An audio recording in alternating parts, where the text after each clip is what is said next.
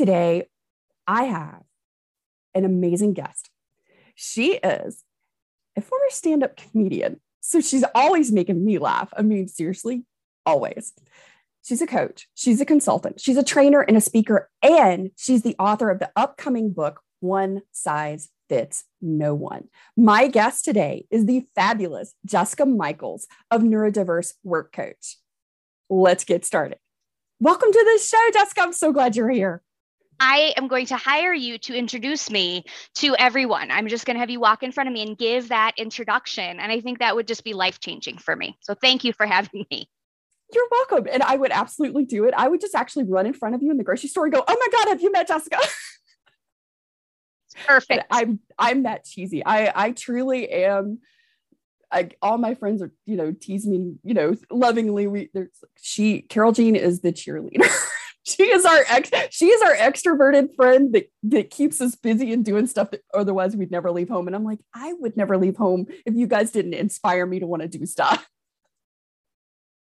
That's wonderful. Well, it's so wonderful having you within the community, because some of us, want to do things, but just our motivation is not always enough to spur us into action. But a couple conversations with you and action just seems to take place. So it's great to have you here. I love it because, you said to me before we started recording, you're like, I never come away from a conversation that I don't have like this laundry list of like stuff I want to do. Like, I always have my to-do list every time we talk. Yeah, to-do list out and ready, because I'm going to get 3 more book ideas. I'm going to get a project. It's just. But hey, that's what it takes to change the world. Then that's what we'll do.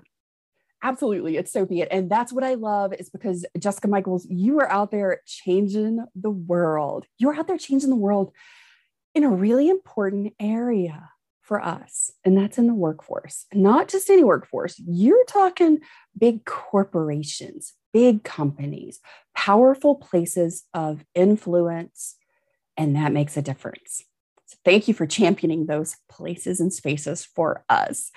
So Jessica, I would really love to dive into this because, you were identified like me late in life. You were 40, you got your autism identification, your ADHD identification. You're like, holy heck, this just changed my life. What would be like the number one thing from that knowledge that changed the way you felt about yourself? Like how you had been previously like identifying yourself before you knew. And then like once you knew, like what shifted? What was the biggest thing for you there? Yeah. I think before I got my identification, I always knew that I was smart. I knew that I could communicate well. On paper, I had all of these things that should be markers of success. And yet, I was not having the success that people had projected on me since I was little. Oh, she's going to be a lawyer. She's going to be a doctor. She's going to be a Supreme Court justice. She's going to be president. And I was none of those things, and really was having a hard time figuring out what the disconnect was. And so clearly it had to be me, and that I was lazy, or that I wasn't as smart as people thought I was. I was fooling everyone. And that was really tough. So when I started working and would get to these places where I would be successful in the tasks of the job, but would fail when it came to the interpersonal relationships or the things that you really need to do to get promoted. Or I'd be promoted and become a manager, and the wheels would just fall so far off the cart. I mean, it was just incredible. So there was clearly a ceiling for me, and I just didn't know why, but I knew it must be because I was terrible, clearly. Then I got the identification. It was like, wait a minute. Okay, so I'm not just this bag of wasted potential. There's a reason here that these things are happening, and I'm actually doing pretty well, by comparison, unfortunately, to a lot of people within the community. So it really flipped my perception of myself right on its head, because I went from feeling like I will never live up to the potential that I was meant to have to I am actually in a really privileged place as far as my employment and my career. And I need to help other people figure out how to get to where I am, because there's no reason that I shouldn't have, dozens and dozens of neurodistinct colleagues with me at any given time. And I so deeply relate to that. It's like the bag of untapped potential. Like really, the weight of that when you don't know and you've been told your whole life, especially, oh, you have such a high IQ, you're so smart, you're so articulate, you really think on this other level. And then it's just like, well, I can't tie my damn shoes. Mm-hmm. And somehow, people have these expectations because they have these perceptions of who they believe you are and what your capability and capacity is. And when you're not able to meet that because of, the things that are different about us and how we navigate the world. And then all of a sudden people are like, whoa, what's wrong with you? And that really starts to shape the way that we feel about ourselves. And getting that identification to be able to put those pieces together and go, oh, I'm not those things that people have made me feel like I was failing, like I was lazy, like I just couldn't seem to get my crap together. Like I was this just disorganized, bumbling, nutty professor mess. I actually, now that I know these things, I can navigate my life a little differently. And it's amazing how that reframe and just learning some new things about yourself and just sort of doing things in a different way and not putting these unrealistic, crazy expectations that meet no one. And no matter what their neurotype is, but we tend to onboard those because we believe in black and white. And if you say it, it's true. Well, and I think we have this kind of misconstrued idea of what everybody else can do or what we should do that I don't know is wholly accurate, because to me, people should get their work done not just at the last minute before, the project is due. People should reach the highest pinnacle of their profession. They should be promoted every year. And it's like, I don't know that in the greater society, those standards are accurate. I think we are holding ourselves to this idea of unlimited potential and constant success. And we feel like we're the ones not attaining it. But I feel like a lot of people don't necessarily attain all the things that they want. We just feel it because all our lives we've typically been told we have the tools to excel. You're going to be all of these things. And so when we can't do middle management, then it really stings, so it's a tough place to be. I think female neurodistinct individuals feel the weight of that from my experience. Happens to a lot of people, but most frequently I see it with my female colleagues and clients. Oh, I would have to agree with you 100% on that one. Really does. The social norms and sort of the gendered indoctrination in our societies really impact that drastically. So one of the things that I love, well, multiple things, but we're just going to start with one. One of the things that I love is you have a quote on your website, and it was when you were meeting with one of your managers. Like, I think it was during like maybe a performance review, and they were like, you're meeting all your goals, but you're still failing. And that is something so many of us have experienced in our working life. It's like you're meeting all your goals, but you're still not succeeding. And it's like you feel like you've reached this glass ceiling. And there is this glass ceiling. We talked about so long and so many decades about women having this glass ceiling and breaking this glass ceiling. But as autistics, we have this glass ceiling in the workforce where we advance to a certain place, and it's sort of the same thing as you described. You are hitting all these goals, so there's no reason not to promote you. And when it's, when you're slowly still at the bottom of the rungs of the ladder, it's a little easier. And you move up, you get a promotion, and you're managing a smaller team or a couple of people, and all of a sudden all the wheels on the 18-wheeler jump off. Mm-hmm. Yeah. What are some of the things that you noticed? Because you also coach and you do a lot of executive level coaching for neurodistinct humans in the workforce, because this is a big deal. And, even getting into the workforce and maybe even changing careers or navigating where your career is headed, you do that and you do that really well.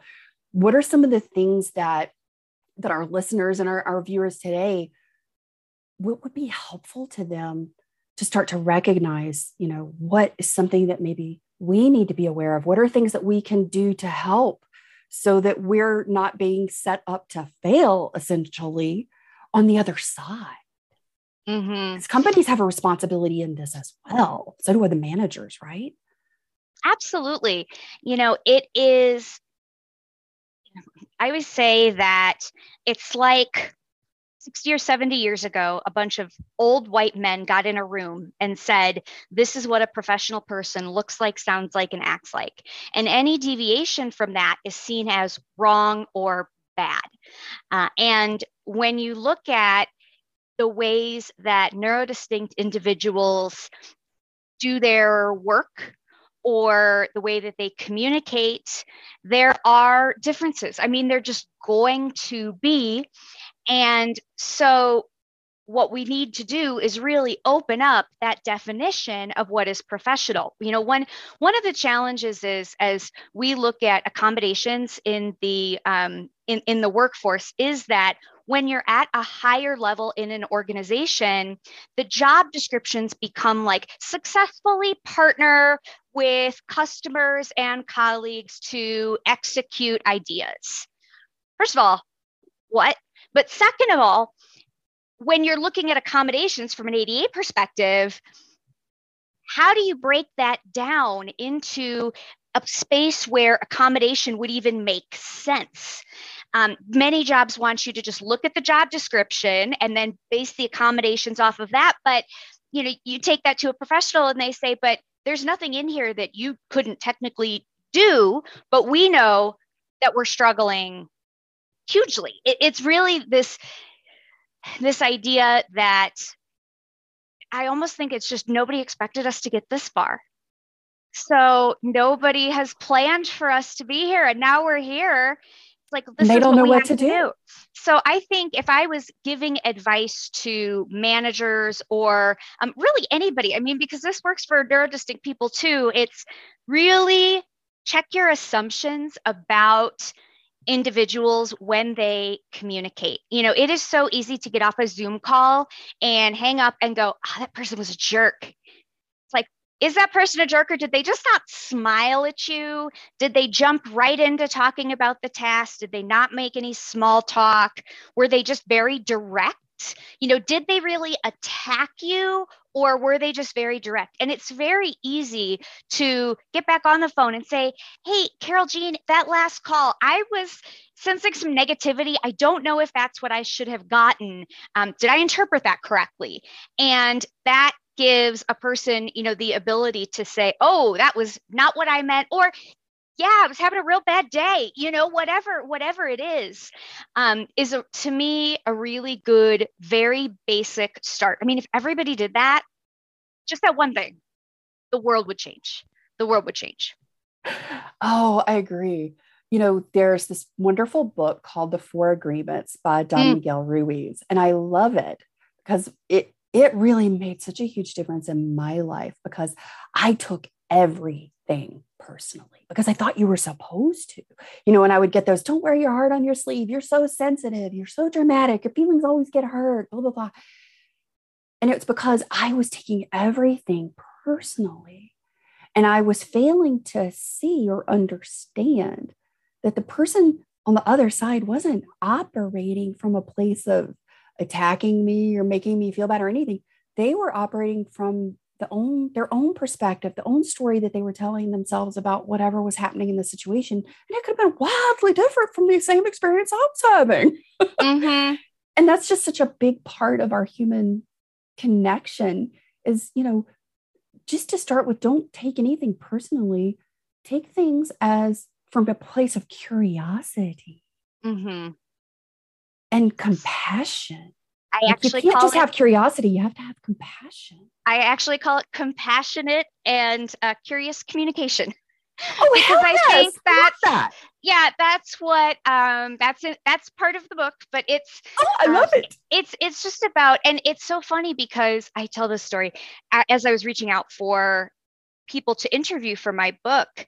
I had someone reach out to me and she's like, well, I'm who you should talk to because I am neurodistinct and I do the job that you're looking for. And I haven't worked with her for years. I mean, it's probably been 15 years at this point, but I just remember thinking, I really did not like this person. This person was kind of a jerk.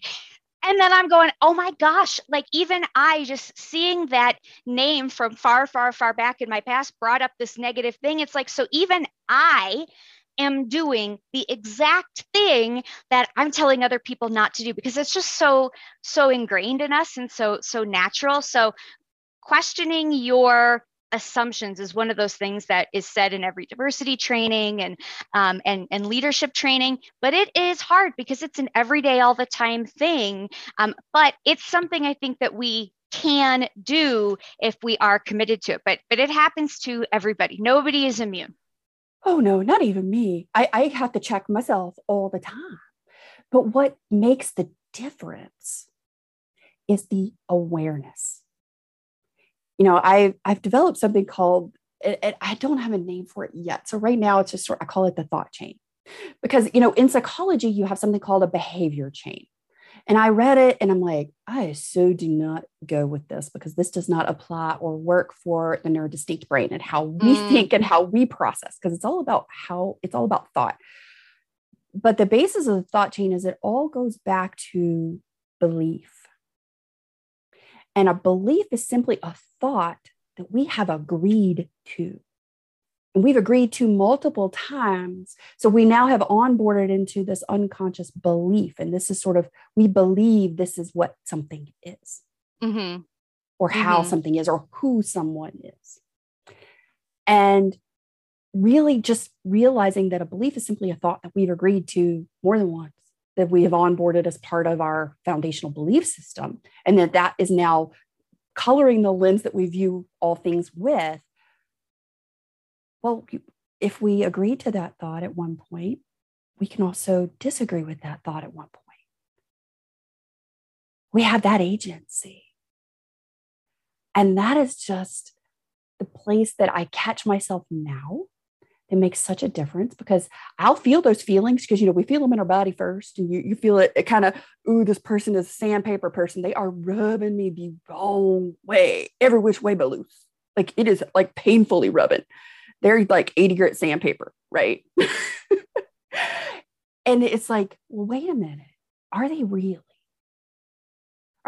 an 80 grit sandpaper person? Or are they just saying some things that maybe I'm holding on to, or that I believe, or that maybe are a sensitive spot for me? And they have no idea. Yeah, which is a much nicer way of saying it's not all about you. Because I've had people say that to me or say, you take things so personally. And then like, but I don't mean to, I don't try to. So I think that's a great reframe of that message, is that, because you're not intentionally making things about you, but you could be unintentionally letting things that other people are communicating, kind of come into you as being a certain way, being about you or at you. And it's kind of just a shifting of how you're viewing that other person's position, which to me is a lot nicer than stop making it all about yourself. I think that it's much more positive. I like that. How many autistic people get that in our life all the time? They're like, somebody will share something. They're like, oh God, I had that happen. And they're like, well, this isn't about you. You don't have to make the conversation. You don't have to make yourself the center of attention, blah, blah, blah. Like, I was connecting. What? I was sharing your experience. I was telling you, I know how you feel. Absolutely. But it's tough, especially when you think of work. because we know that the statistics for unemployed neurodivergence kind of all over the place. You do see fairly reliably a statistic about autistics in particular, that 80 to 85% of autistic people are or underemployed. And one of the big reasons for that, I think, is the interview process, because the interview process is really this mysterious dance where there's all these rules. And I think the reason I was so fortunate, one of the many fortunate things that have happened to me in my career that I didn't recognize at the time, is that my first job was in recruiting. I had been an admin assistant, and then just that was the position that opened up, and they put me in there. And I think they said, that's the first time I heard, we're going to give you a new title. We can't give you any more money, but that's a separate issue. So they didn't have anything to lose. They were barely paying me anything. But because I was a recruiter, I was trained on how to interview people. So I learned very clearly what to look for in a resume, what we were looking for and who we would call versus who we wouldn't. In an interview, what we expected people to do, how we expected them to act and respond. And then later on in my career, I began to teach professionals who were maybe the first person in their family to go to college. What's the difference between a job in an office and a job at a fast food restaurant? They're both jobs, but there's just a different comportment that is expected of one versus the other. So it became my job to learn and understand and then share back all of these strategies that I don't know, if I hadn't had those experiences, I don't know that I ever would have figured out on my own.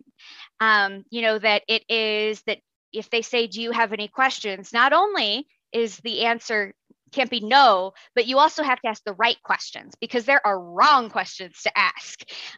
Or when they say, tell me about a time you failed, what they want to hear is, tell me about a time you failed at work, something work related that you learned something from, and now tell me how you're going to avoid that in the future. They're expecting 5 parts of an answer when they asked you one question. And those things are things that, unless somebody tells you, how would you know? And I think as a society, it's really silly. Why are we expecting candidates to jump through these hoops? And then if they fail, we're somehow relating that to whether or not they can be a good coder or whether or not they can be a good trainer.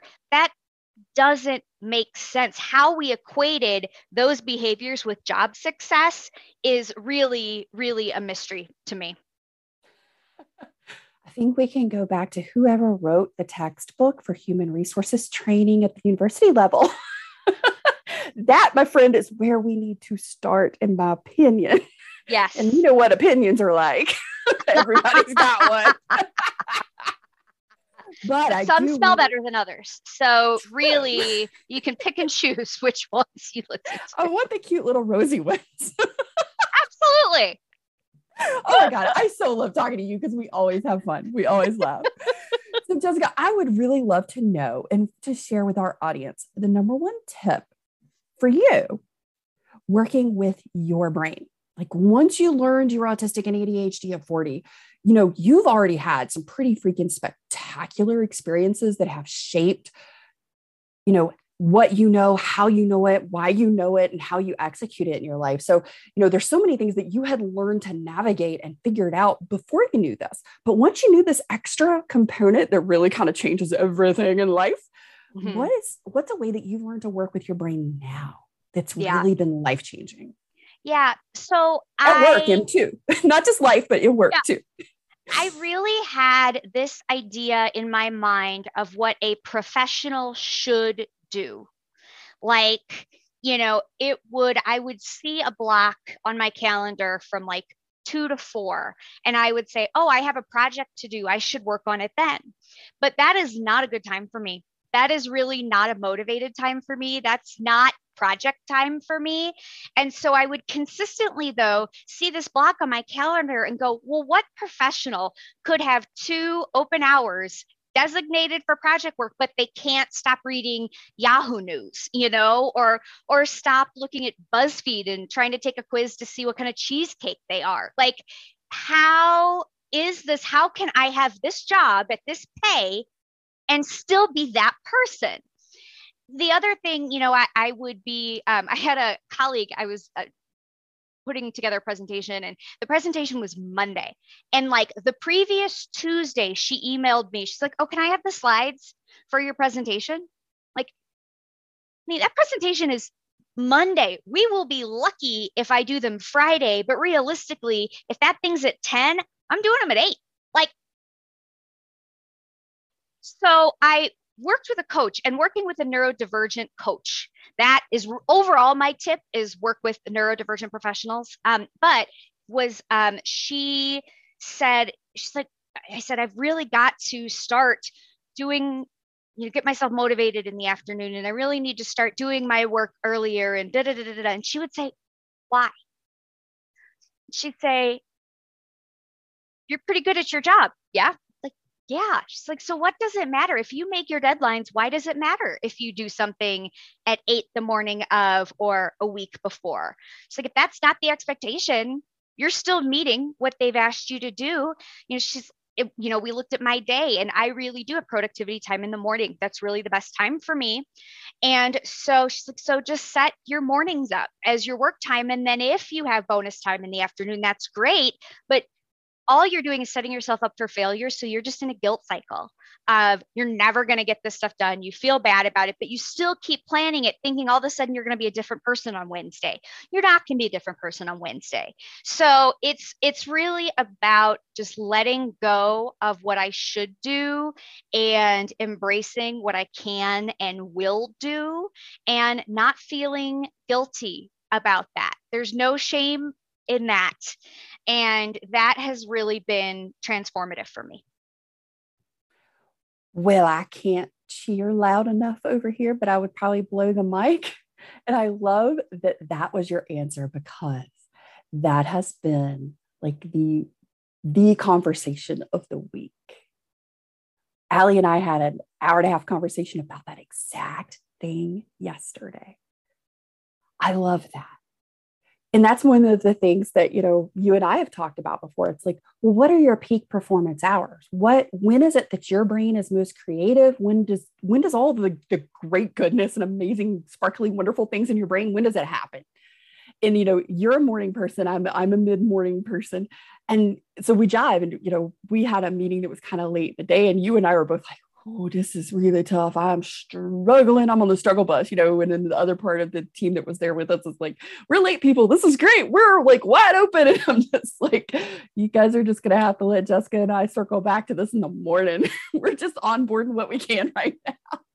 And, that was one of the things I had somebody in the community comment, because I was asking about what's the biggest challenge that you face with work and in the workforce. And one of those things is 40-hour work week.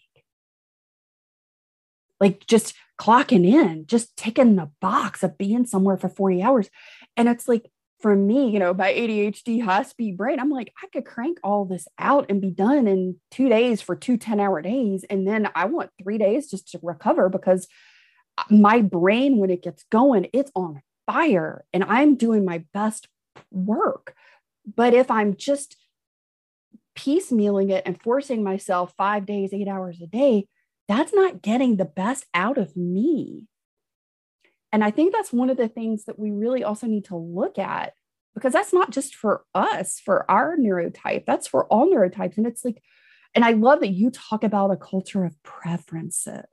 Mm-hmm. Like, to me, that's so beautiful, because it's looking at the individual needs of each person. Because yes, you have a job that needs to get done within your company, and you have this, job title and job description, and you've got, these expectations and these goals and all these things that go with this job. Great.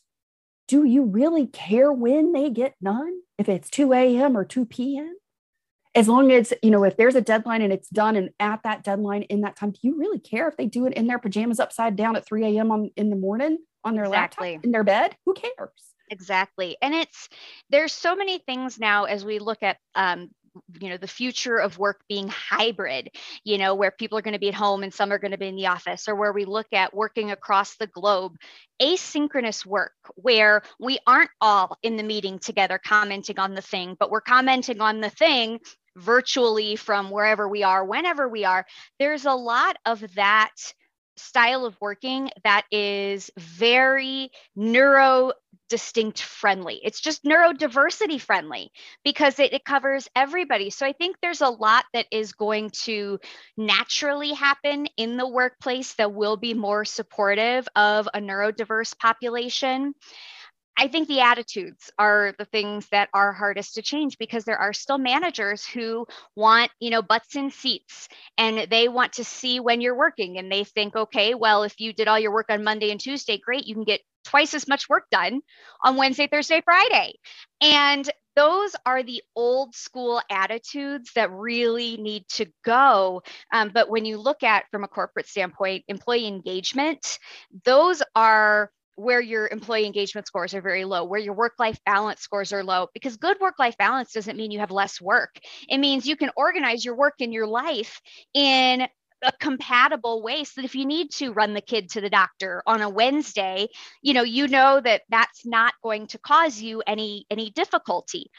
Or you need to play some video games Thursday afternoon at 1 because you're totally fried from your morning, but that doesn't mean you're not going to get the work that they're paying you to do done. So I think, as we move forward, there are going to be a lot more open-minded individuals, I hope, in the workplace, especially now coming out of a pandemic when so many of us have been home for a couple of years. But there is still stigma. There absolutely is still, that old line of thinking. I think when I think of a culture of preferences, I think the beauty of that is so many of the things that make our lives difficult as neurodistinct individuals are kind of taken care of when people's preferences are paid attention to as much as possible. And that means when you do need an accommodation, there's so much less rigmarole to have to deal with because you've already gotten A, B, C, and D just by the nature of your work. It frees up HR to really focus on those particular issues. But it also just creates a culture too where you don't stand out, because everybody has a flexible schedule. It's not just you. Everybody can comment on stuff at 2 a.m, not just you. Everybody can, prefer to have morning meetings instead of afternoon meetings or whatever it is. It doesn't make you stand out as getting special treatment or preferential treatment. And then the accommodation that you need just makes, it just kind of seamlessly sort of blends right in. So I would really love to see our preferences, and from a corporate standpoint, you want people working at their maximum capacity at the best they can. Then if you honor their preferences, then you're going to get your bang for your buck. So I think it's just, positives all around. I agree. And I think that's the heart of what is so important in shifting the thinking that's happening in corporate culture, is that it lacked reciprocity. Authentic reciprocity. Somehow there was a belief that I'm paying you, so I'm going to squeeze every bit out of you I can until you're dry and there's nothing left, and I'll discard you. And hopefully you'll be more resilient, quote unquote, than that. And I'm hoping to hire people or be super, and I can use every bit of you and then, get what I can. And there's your money. That's your compensation. That lacks reciprocity, authentic reciprocity. And it lacks that ability to grow and to have retention. Because if you're running somebody into the dirt, and especially those who are really great performance focused individuals, because those high achievers, those people that are ticking all the boxes but then failing on the other end, And I love it because your book that's coming out, One Size Fits No One, really talks about all of this in such a wonderful way. And I cannot wait for it to come out. I can't wait. You guys will be the first to hear. You guys will be the number one group that will be letting heads up. Hey, Jessica's book is out. Please get this, because you're not going to want to miss it. I promise you won't. If you need a work coach, if you need someone to speak and present to your company, please get in touch with Jessica Michaels. She is fantastic. And she's also funny as hell, super smart, really witty, and very, very insightful. And she will change your life, and she will change the life of your company for the better. Jessica, thank you so much for being here. Thank you for having me. Here in Mind Your Autistic Brain, we are an educational resource for late identified autistic ADHD adults. We are providing programs, training, seminars, and consultation in the workplace. We're so glad you're here joining us. This month, we are launching the NeuroDrive team. This is a division of Mind Your Autistic Brain focusing solely on the workforce needs of the neurodivergent population. We are going to be launching our Autistics in the Workforce campaign August the 1st. Please join us. We will be talking all things alignment and accommodations and needs, burnout, those things that when our needs aren't met, that's where we end up. That chronic cycle loop that you hear me talk about so often. We're also going to be talking about culture. What is the workplace culture? What are the things that are present? What are part of social norms? What are the things that need to shift or change in order to support all employees of all neurotypes, especially in this time of economic recession, where many companies are scaling back? Google recently announced that they will be putting a hiring freeze between now and the end of the year, other than for key positions due to the economy, and looking to be more innovative and creative. So we also, as employees seeking positions, have to look at, well, what is available? Am I putting my best foot forward? And what are the questions that I should be asking or that I need to be asking to make sure that the corporate or company culture that I'm joining is going to be the best place for me and be supportive of what I do in the world? That work and life harmony is so critical to all of us. And it's something that the Great Resignation brought to light for all neurotypes. As we move forward, we will also be talking about communication. What are some of the biggest common occurrences in miscommunication at work? What are some insights for the neurotypical person? And what are the insights for the neurodivergent person on both sides of this conversation? How can we bridge our communication and understanding and misalignment gaps that we do have? Because from human to human, we have them, but from neurotype to neurotype, research is showing we definitely have them, but we can do something to improve them. And how do we do that? We will also be diving in and talking about what can we do when we're looking for a position? What can we do when we are hiring? So we're going to be having some conversations on both sides of the table this month. And we will be launching the This Is What Autism Looks Like, Autistics in the Workforce video campaign, showing what we're doing in the world as autistics. Where are we working now? In what industries and in what positions? It's so exciting. And I can't wait to share some of these fantastic jobs that our amazing neurodivergent people in our community are doing